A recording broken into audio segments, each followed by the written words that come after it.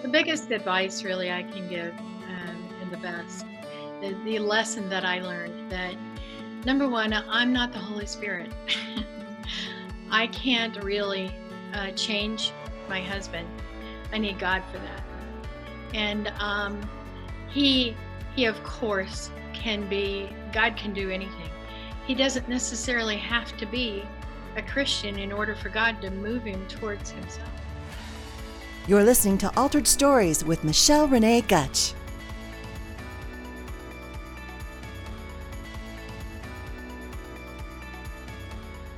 Hello, friends, and welcome to my Altered Stories Show, episode 37, Karen's God's Great Reconciliation God Story. For those of you that don't know me, this is Michelle Saunders Gutch, your God storytelling host and founder of Altered Stories Ministry. And I am delighted that you're here watching Karen and I today as we are going to share some wonderful, wonderful things that God has done in her life in a transformative way and in her marriage. Just a few things. Altered Stories Ministry is a nonprofit that helps Christian women share their God stories so women around the world can hear them. We are so blessed right now to be in over 16 countries across the world. Today's interview is actually being recorded, and we are hosting this on Facebook Live via Zoom. Of course, we will take what is shared today in this interview and put it on the podcast, and it will go out, we hope, tomorrow for those that are anxious to hear it and that can't be here today as Karen and I go through and have this conversation. As Michael shared, he's with Kadosh Media. I thank him and Teresa so much for all their great support. And before I actually introduce Karen Abu Sada today, just a few more other updates about the Altered Stories show. We're actually now on the pray.com app. It is the #1 prayer app in the world. So I'm so excited to say you can listen to our show out there on pray.com. We're also in the process of being able to go out on the Amazon platform. So not only are we on Spotify, Google, Apple, we are in Stitcher, now Pray.com, Podchaser, Podyssey, and of course, Libsyn. And we, of course, have all of the podcasts up on our website to be listened to. So now moving forward, I wanted to take this opportunity and introduce Karen. She is an incredible woman. Oh my goodness. I feel incredibly blessed to have her here. She and I met when I was over working, and I still co-host and do some of my work over at Office Evolution in Overland Park. But I will tell you, Karen came in with her husband, and I met her daughter-in-law and some of their staff when I was there. And I was so excited to be able to be part of getting to know them and her. And I would talk as we would go and the bathroom and just other places. And then we talked on the phone and we just kind of connected. And of course, her family is awesome. They're incredible, talented, just all really cool people. So also I can share with you that Karen is a Midwest gal. She's a wife, a mom to Ben, and she's a mom to Farah. She's got 6 grandchildren. She's a former English teacher. She's a world traveler. She's a co-founder of Seeds of Hope, which is a humanitarian organization in Gaza, Jericho, and Jerusalem. And she also is a co-founder of Hope for Ishmael. You're going to hear more about all of these ministries, but she spends of recent a lot of her time training the church to reach out to their Muslim neighbors in love through their program. And also she'll be talking a little bit more of that. And she's also been on TV, on Daystar. She's been all over the world. So it's quite an honor for her to come on our show. So with that, enough of me. Let's start talking, Karen. Good morning. Is there anything you'd like to share that I haven't? Yeah, I think you've covered an awful lot. I was years ago was privileged also to be a speaker in France, in Paris, with the UN Day of the Woman. So it's been an exciting life, and there's no other way that it could have happened but the grace of God. So yeah, he's our focus. He's my love of my life. Yes, and you do radiate Jesus, and I do see that, and that's the type of stories that God gives. When a woman has a story of God being glorified in her life, and that's her passion, it's just so profound and so powerful. And thank you again for blessing our listeners today on the show, and also for your donation. And before we actually go in and start conversing about your story, your great God reconciliation story, I have just some questions that I thought the listeners might enjoy me asking. And I also had, this is around culture. So, you really are versed in the Muslim culture, and you've been in Jerusalem and Gaza and Bethlehem, and you understand Middle Eastern culture. Are there some words that you could share with us, like peace, or, some things that, the listeners, because you are a teacher too, and I'm sure you would love to give us a lesson, but some words that maybe we could learn today? Well, in the country of Israel and Palestine, both countries in one area speak two different languages, and they interchange with each other. And a lot of times when you greet someone, you will say salam on the Arabic sign, and of course shalom, which means peace in both. Salam and shalom. So, and years ago, they all would speak both languages. It would interchange before it was divided. Now it's been so divided for so many years that a lot of the Arabs don't know the Hebrew, and the Hebrew speakers don't know the Arabic. So, which is a shame, because they really need to know each other's languages.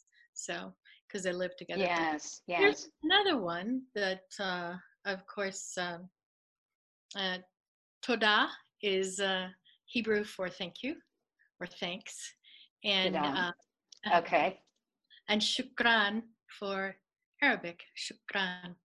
So, or if you wanted to greet someone in the Arabic language, there are male and female, of course, expressions. So it would be kifik to a lady and kifak to a man. So you kind of have to know the male and the female. It's a little difficult. I knew only a little bit because I'd had a little bit of a lesson into it, because I knew an Iranian. So and he was Muslim. So yes, I did. I didn't know his language very well. It's Farsi, so that's a different language altogether. So. Wow, you're educating me already. I can imagine how much education you could bring to us. We could probably do a whole podcast and do nothing but talk about that. In linguistics. For sure. Yes. Yeah, you're really good though. I can see, how you're moving and your mouth, and, obviously you've lived in that part of the world, right? Yes. Yeah. So the Muslim culture, for a Christian, Karen, what is significant about a Christian American to know about their neighbor or the Muslim culture that would help us Okay. better relate to them? Uh-huh. Well, first off, you need to know that Islam is the religion, and those who believe in the religion are Muslims, and that Muslims can be different cultures, really inside different cultures all over the world. So there are Muslims in India, there are Muslims in Indonesia. As a matter of fact, Indonesia is the most highly populated country of Muslims around the world. So there are Muslims everywhere now. It used to be they were, of course, in the Middle East and in the Eastern cultures, but now because we can get on a plane and go anywhere we want all over the world.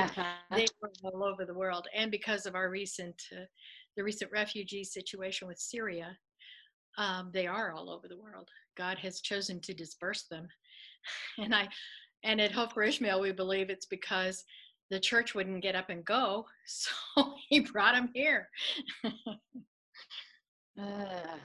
Yeah, I happen to agree with you there.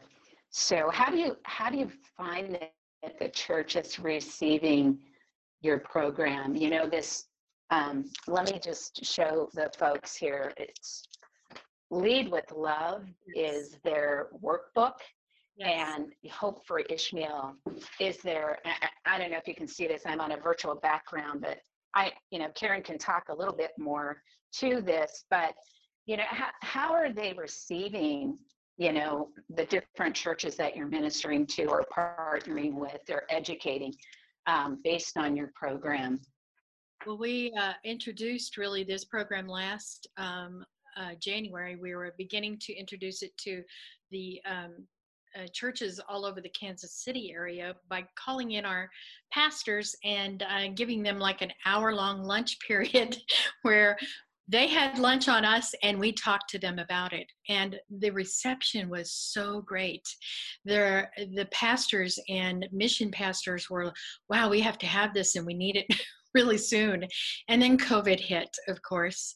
And their focus, of course, went to being shepherds to their flock more than ever before, because they didn't know how they were going to do church. So it's kind of slid off. The excitement of it has slid off a little bit.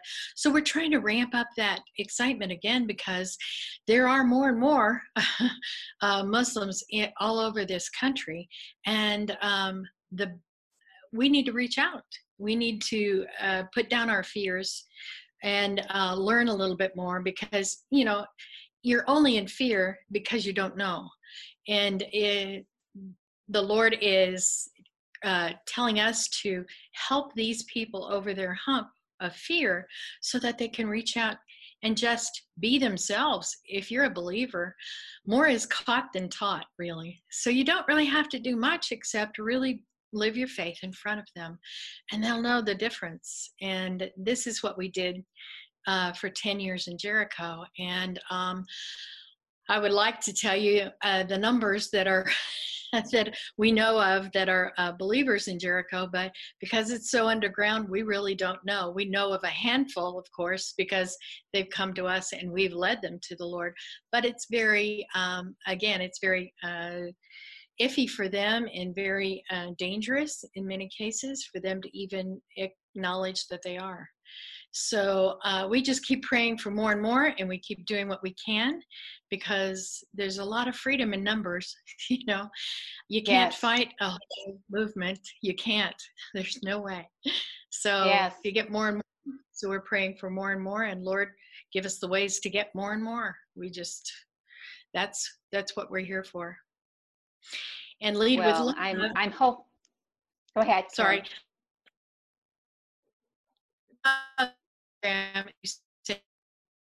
Reaching out to the churches in order to educate people so they can get over their hump of fear. And it's not just for learning about Islam, it's more about learning about yourself and how you can communicate this. What are your giftings? This is what we go over. What are your giftings first? And how do you communicate in that gifting to these Muslims? And we teach you a lot about Muslims and their culture, we have a wonderful young man who was actually being trained as an imam to come over here and evangelize as a Muslim in his college. And he got a hold of being inside a group of kids who were crazy about Jesus, and they had the love of Jesus in them, and it was so inviting to him that he is now a radical believer. And so he That's helped teach why Muslims should come to know the Lord. so exciting. And thanks for sharing that. It's always encouraging. So, this is really cool. And I'm so glad that we can talk about this, Karen. And we'll talk more about how those that are interested can, reach out to you and, your organization and get on that train of being able to partner with you and learn how to lead with love with the Muslim neighbors. It's interesting, since you and I had that lunch, we have a Muslim neighbor that moved next to us. Oh, He is a doctor. Yeah. And so, I just thought I'd share that with you.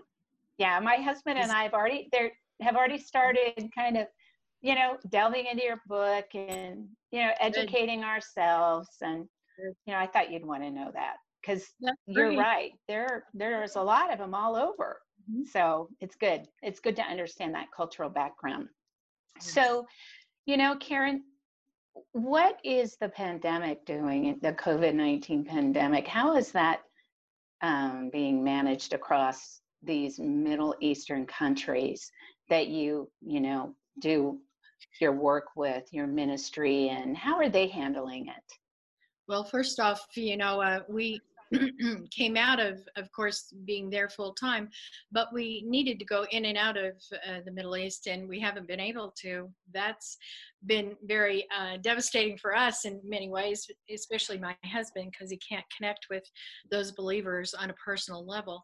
But thank God for Zoom and yes, all the other communications. The Middle East is really having a hard time, most especially the Gaza Strip, because at first they were actually a great place of refuge because they're so cut off. They didn't have much, but now it's beginning to come into them because others have gone out. Not very many, because you can't usually get out, but and come back in, and it's as they begin to open up a little bit. So it is devastating to them because there are no real good hospitals. The only time they can get real good care is if they go across the border into Israel, into the two cities that are closest to them, Ashkelon and Tel Aviv, but mainly Ashkelon. And they can't get across the border. It's cut them off even more. And right now it's even worse because of the peace deal situation. And Hamas is rearing its ugly head, so Israel has to clamp down, and it's just a real hard time for them.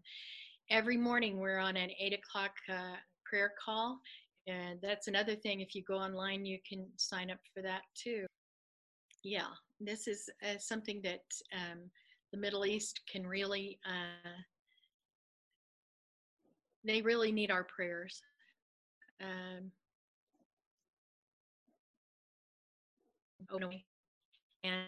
he does, and COVID's been really hard on all of them, most especially Israel too. So.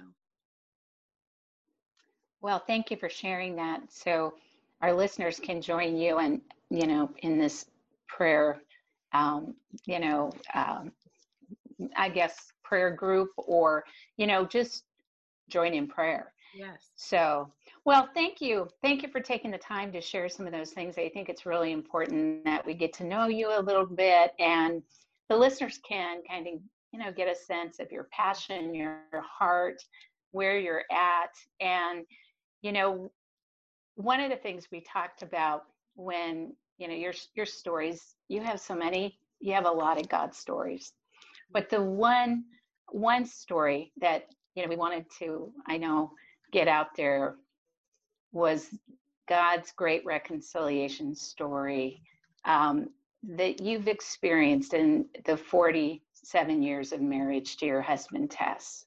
Yeah. And so, can you take us back to 1974 and your marriage to Tess and kind of where, that all started and where you started experiencing the rocky road, being married to a man who was a former Muslim who now is a Christian believer. Can you share that with our listeners? Yes, absolutely. I grew up in a very close-knit Catholic family, and I know that my parents, of course, prayed for us to marry. Well, it was 5 girls, 1 boy, so they had a lot of marriages to worry about. And Yes. I was second in the line, and in 1974 there weren't many. There wasn't a whole big knowledge about Islam and about Muslims here, but they were beginning to come because they were coming as students in the universities. But that wasn't, and that was Tass's calling actually, or his yearning to come here was for school, and he did come for school. We met one night, and my sisters were wanting to celebrate my 21st birthday. They were both married and I wasn't, and they decided they needed to take me out. So they took me out.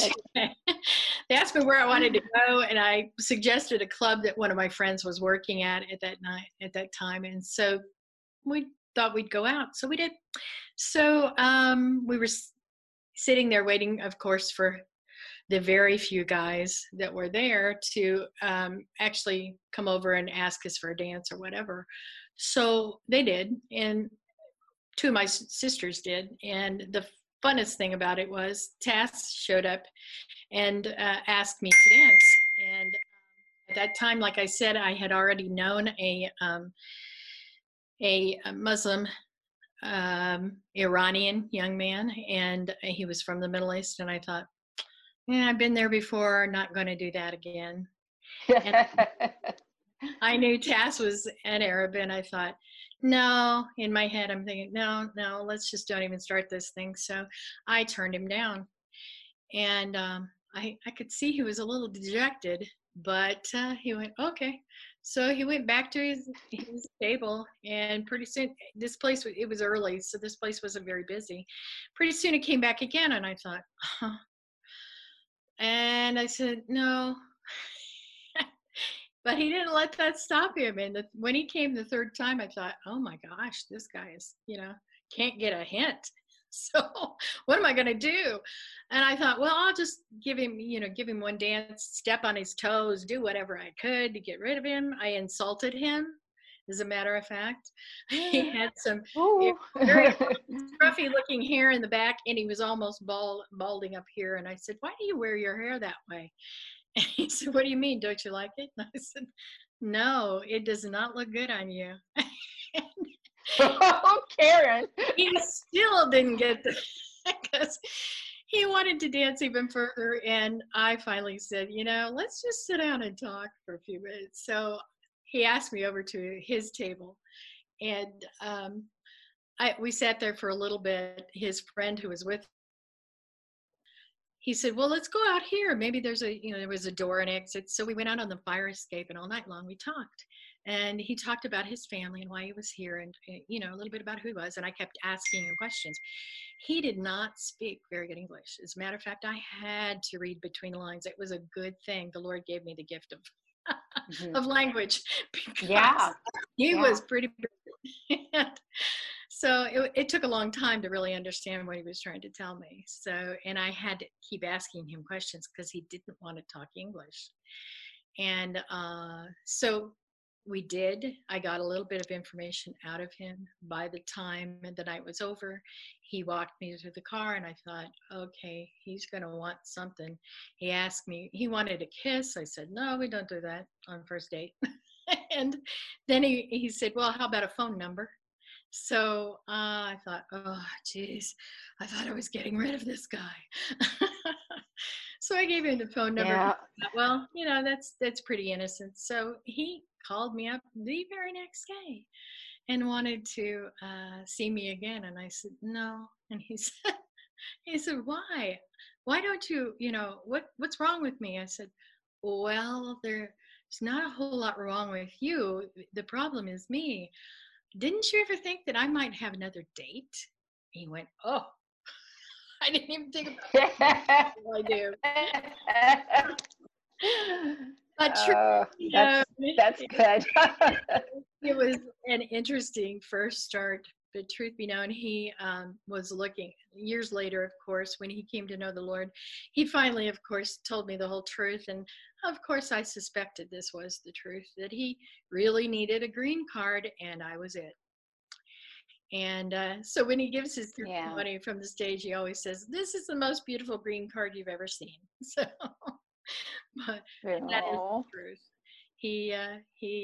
He married me for a green card, and in those days it only took 3 years. And after 3 years, you could be full citizen in the United States. So there were a lot of them coming for that at that time. And so there wasn't a whole lot of talk about it, especially in the Midwest, because it didn't normally get all the way to here. But they were coming as students, and that was a big warning to women in the universities. So anyway, we got married 6 months later, and we've been 47 years married, but we were 19 years married, him as a Muslim and me as a Catholic girl, when the Lord finally met him. So called him, and supernaturally, one day he had a friend in the restaurant he was working in on the plaza, and this man had been his customer for 19 years. He'd known him for 19 years, as long as he'd known me. And one day this man, they were looking for a place to put this restaurant. He was going to buy it, and Charlie, this man who led him to the Lord, this restaurant, his client restaurant. Client. Oh, he didn't own the restaurant yet, but he owned another corporation, and he was pretty rich. And I know he was enamored by anybody who was rich and famous. And that was, in those days, that was his God. He was following after, he wanted that tree that had the money hanging off of it that they talk about in the United States, but he was fine after that. So they were trying to find a place to put this restaurant, and Charlie suggested to him a building that he had seen, and then Cass had seen it too. He said, Charlie, I just saw that place. I went in there and it gave me the creeps.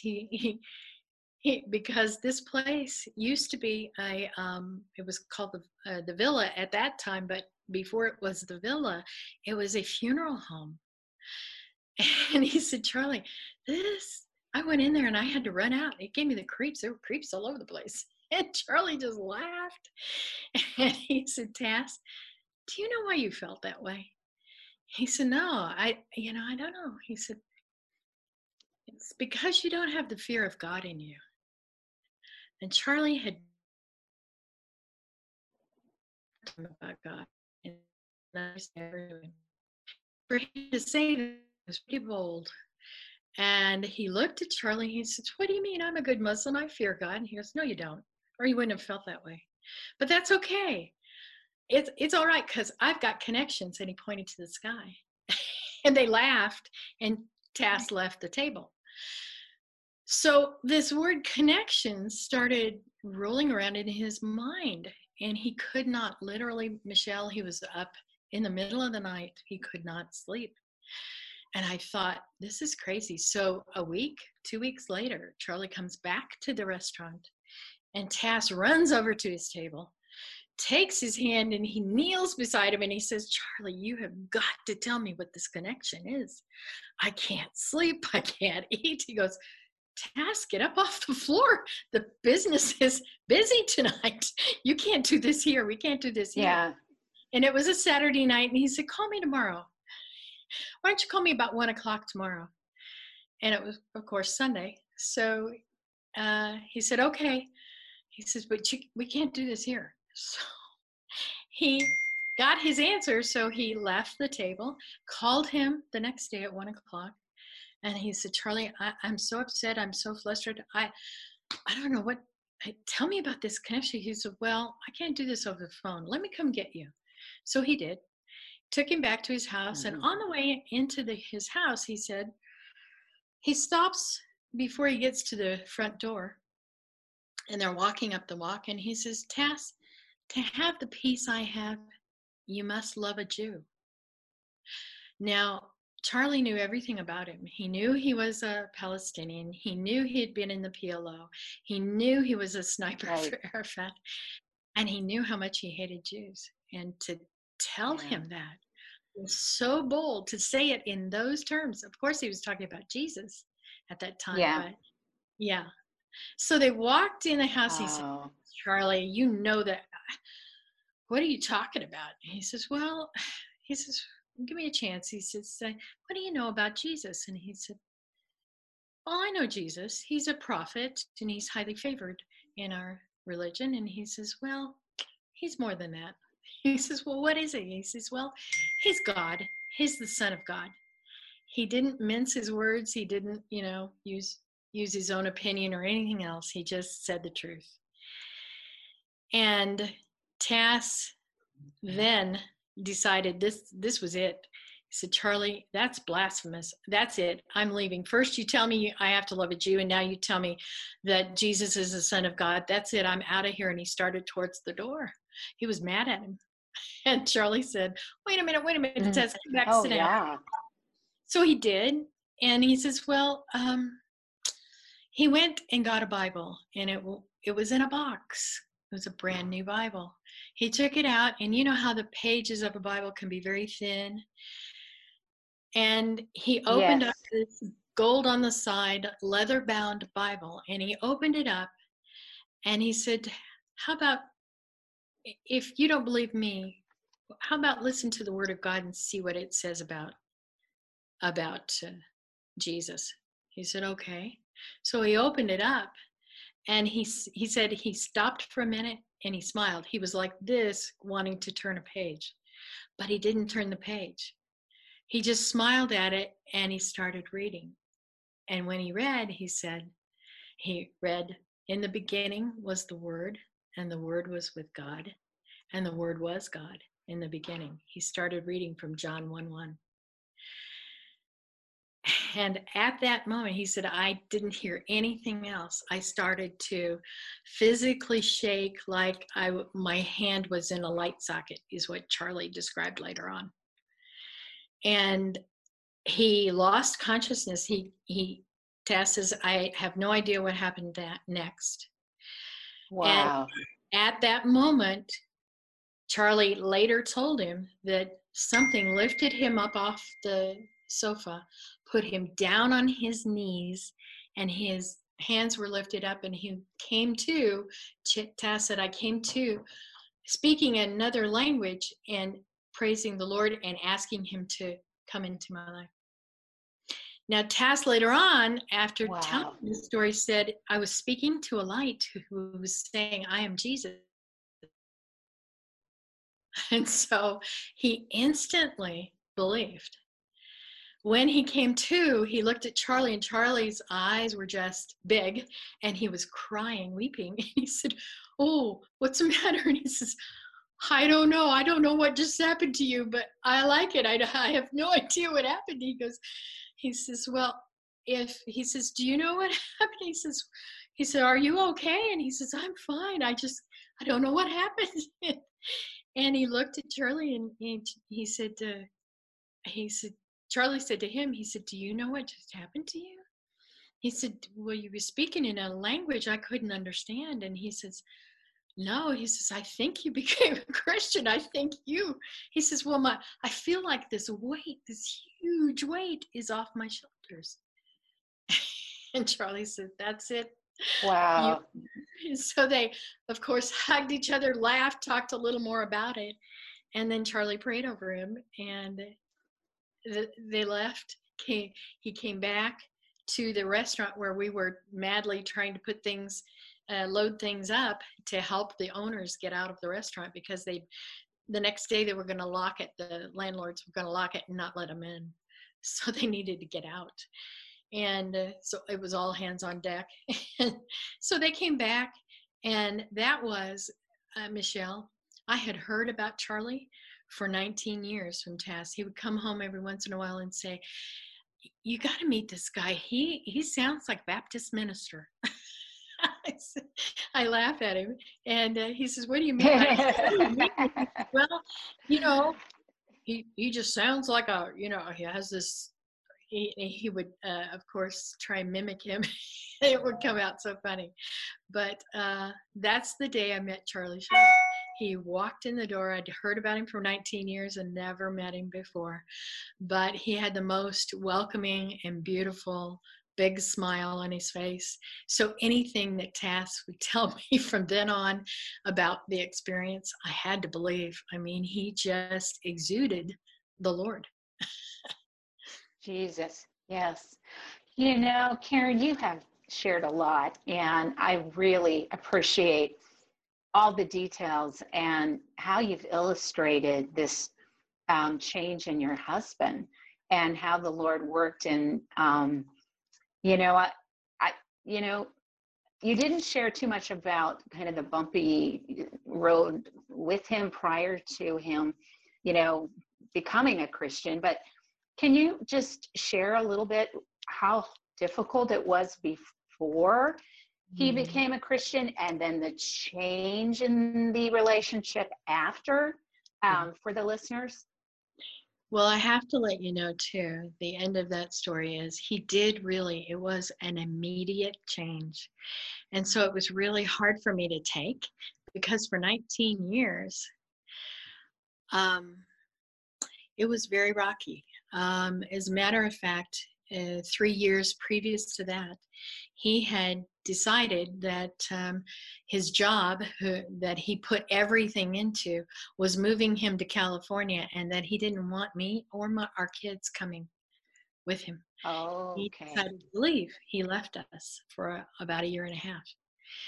Oh. And that was a really dark time for me, because I was looking at the Lord going, wait a minute, I thought I did this all right, Lord. I thought, yeah. I thought this was, my happy ending. We were going to, have a happy ending.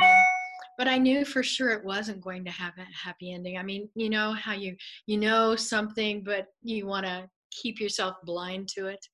And I did for many years. I still prayed that God would do work in his life and our life would be different. And so when he left, I really started praying.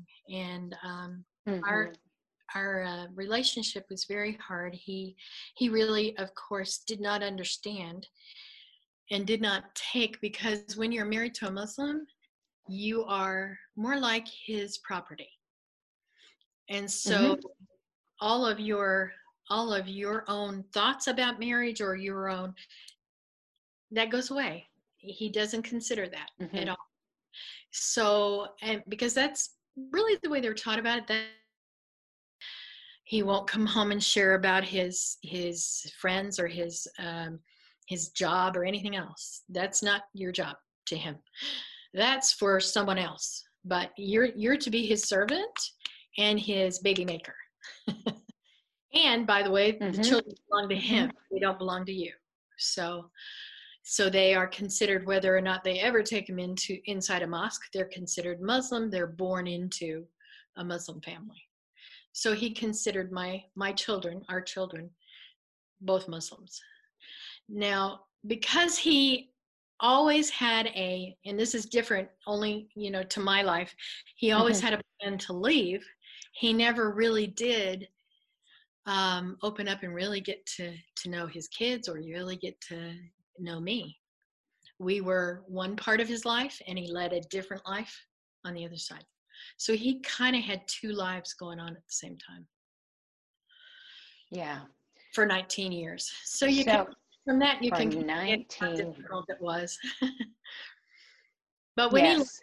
God Yes. got me aside and said, he gave me a dream one night, and in the dream, Tass died because I had been talking to the Lord and saying, Lord, just kill him. I've been praying, just kill him, because at least I would have the insurance money and I wouldn't have to work 3 jobs to keep my kids and me alive. I was in pain and misery. And I was glad, of course, when the Lord didn't answer that prayer. But that's how desperate I was. And he gave me a dream one night, and I woke up Oh, wow. crying, physically crying. And in the back of my head, I heard a voice say, yeah, see, you do still love him. And I knew it was God because I never remember my dreams. And so I thought, okay, Lord, I draw a line in the sand. I will not divorce this man. He'll have to divorce me. And he never did. And I don't know why. But he never did, because and within a year and a half, God made his life so miserable on the other side where he was in California that he had to look back, and he came back. And that's when he really started working on him too. And so the both of us, I Yeah. mean, my faith soared then, and he was coming up. And then that encounter with Charlie happened the time that he came back. He was so low, he admitted later on that he considered suicide during that time because he couldn't get a job. I had to work 3 jobs so that we could live. And we lived in a 2-bedroom place. So my daughter and my son had to be in the same bedroom, and they were teenagers, and it was not good. It was not a good, it was a really hard life. But God Yeah. was there. But God. And Yes. I could go on and on. Well, God's story, how he kept us, but it was amazing. well, I think what you've shared is so profound, and it just really illustrates the power of Jesus Christ. And when we make a decision and walk in his obedience, he is so faithful. And he, Yes. looking at your family today, such a beautiful family, and what God has done with his life and your life and their lives and your grandchildren. I mean, it is just an attestament of Jesus Christ and what he does in our lives, We so so much. this is incredible. Yeah. Yeah, because I mean, the culture, the Muslim culture, and the way that Muslim men operate, you're depicting that. I mean, you've seen all types of abuse that happens, and how that transpires even in America in mixed cultural marriages like this. And so I really think your story is just powerful and profound. And I thank you again for being willing to share it so publicly, and listening today who may be struggling, maybe in their marriage like this. Maybe it isn't to a Muslim man or a man of a different culture. Maybe it's just they're struggling, their husband's unfaithful, or, there's abuse, there's all kinds of things. And they're Christian women. A lot of times women will be married to a non-believer. They get married, they're not believers, then they become a Christian, and then unfortunately, the husband doesn't come along. But what words of encouragement would you have for a woman who may be going through this? The biggest advice really I can give, and the best, the lesson that I learned, that number one, I'm not the Holy Spirit. I can't really change my husband. I need God for that. And he of course can be, God can do anything. He doesn't necessarily have to be a Christian in order for God to move him towards himself, of course. So, and that's what he did. He really did that for me because I asked him to, because I said, Lord, I don't want I don't want this kind of life. I refuse to divorce. I know your heart is not for divorce. And so I want to do it your way. And the moment I said that, that's when he went on but you have to be committed. You have to be committed to tell God, I'll listen, I'll be your student, I'll do what you say. Not And you can't change your husband. So you have to kind of leave him into God's hands. And you have to work on you. You have to dedicate your life to listening to God for him. Because if he's not listening, then you've got to do it for him. Because you see, Jesus and God, they look at us when we're married, whether we're married to a believer and we're a believer, that's wonderful. But whether we're married to a believer and he's not a believer, I mean, whether we're married to someone who is not a believer, he still views us as one being now. He looks at us as a couple, as two people separately that he needs to minister to. But now we're together in him. And if he doesn't have him, you at least need to have him so this can happen. And we can all be one. There's no, a cord of 3 strands will exist, will be strong. But unless you have God, there's no way you can really have a successful marriage. Marriage is his invention. It's not man's invention. Man would not be married if, and I'm talking about man as a whole, women and men, would not be married if you left it up to them. If you left it up to the world, they would not be married. We see that, right? Marriage is God's invention to, I had this one lesson on marriage one time. The man who was teaching it said, what if we get married? What if marriage is for our holiness, not our happiness? And I went, oh, there it is, right there. That is what God was trying to show me. My marriage is for my holiness, not my happiness. The one who makes me happy is him, not him. So if you look to God for all your expectations of what you want in him, as a husband, believe me, love that happen. And they have. Still working out some things in us together, and we are still drawing closer. But yes, people used to ask me, as you know, we've gone all over the world and spoken, and people used to come up to me after Cass would give his testimony and ask, especially women, but in the end it was more men, and they would say, how in the world did you stay? How did you stay? And I would say, only the grace of God, because I was looking at God, not at my husband. I was looking at God to give me answers, not my husband. And he was giving me the grace because his grace is sufficient for everything you need. If you will believe that in your heart and take it in and actually live it out, God will come in and reconcile and change and restore your marriage. But you have to really give it your all. You got to show the Lord you mean business, just like he means business. His word is final. His word is real. He will have his plan. And he has been unfolding that in your marriage and in your life and in Tess's life. So, you know, thank you, Karen, again. I wanted to share with everyone, you know, definitely this Karen's episode here will be up on our website. We'll have all of the information about her ministry and about ways to contact her and, you know, just other information that is what she has shared. And I, again, want to thank all of you for taking the opportunity to tune into this podcast today, this live interview.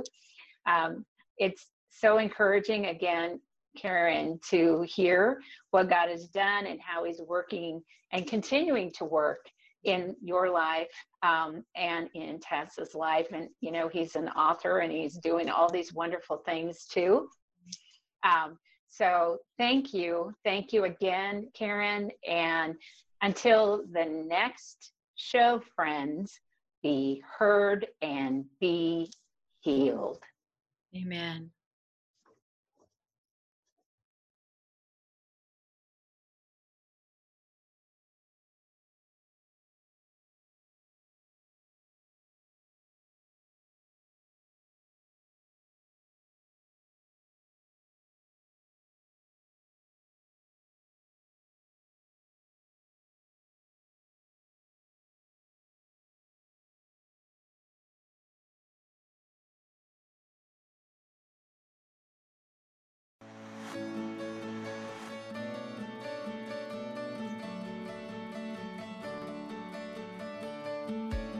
Altered Stories Ministry is a faith-based, nonprofit, and women's evangelistic storytelling ministry located in Overland Park, Kansas.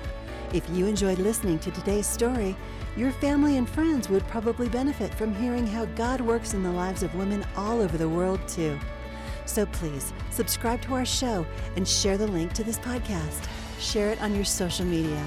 We also welcome your valued feedback on our stories. Also, we'd appreciate your prayerful consideration in sponsoring one of our future God-glorifying stories and welcome your tax-exempt financial donation. To find out more on how you can support our ministry, you can log on to our website at www.alteredstories.org.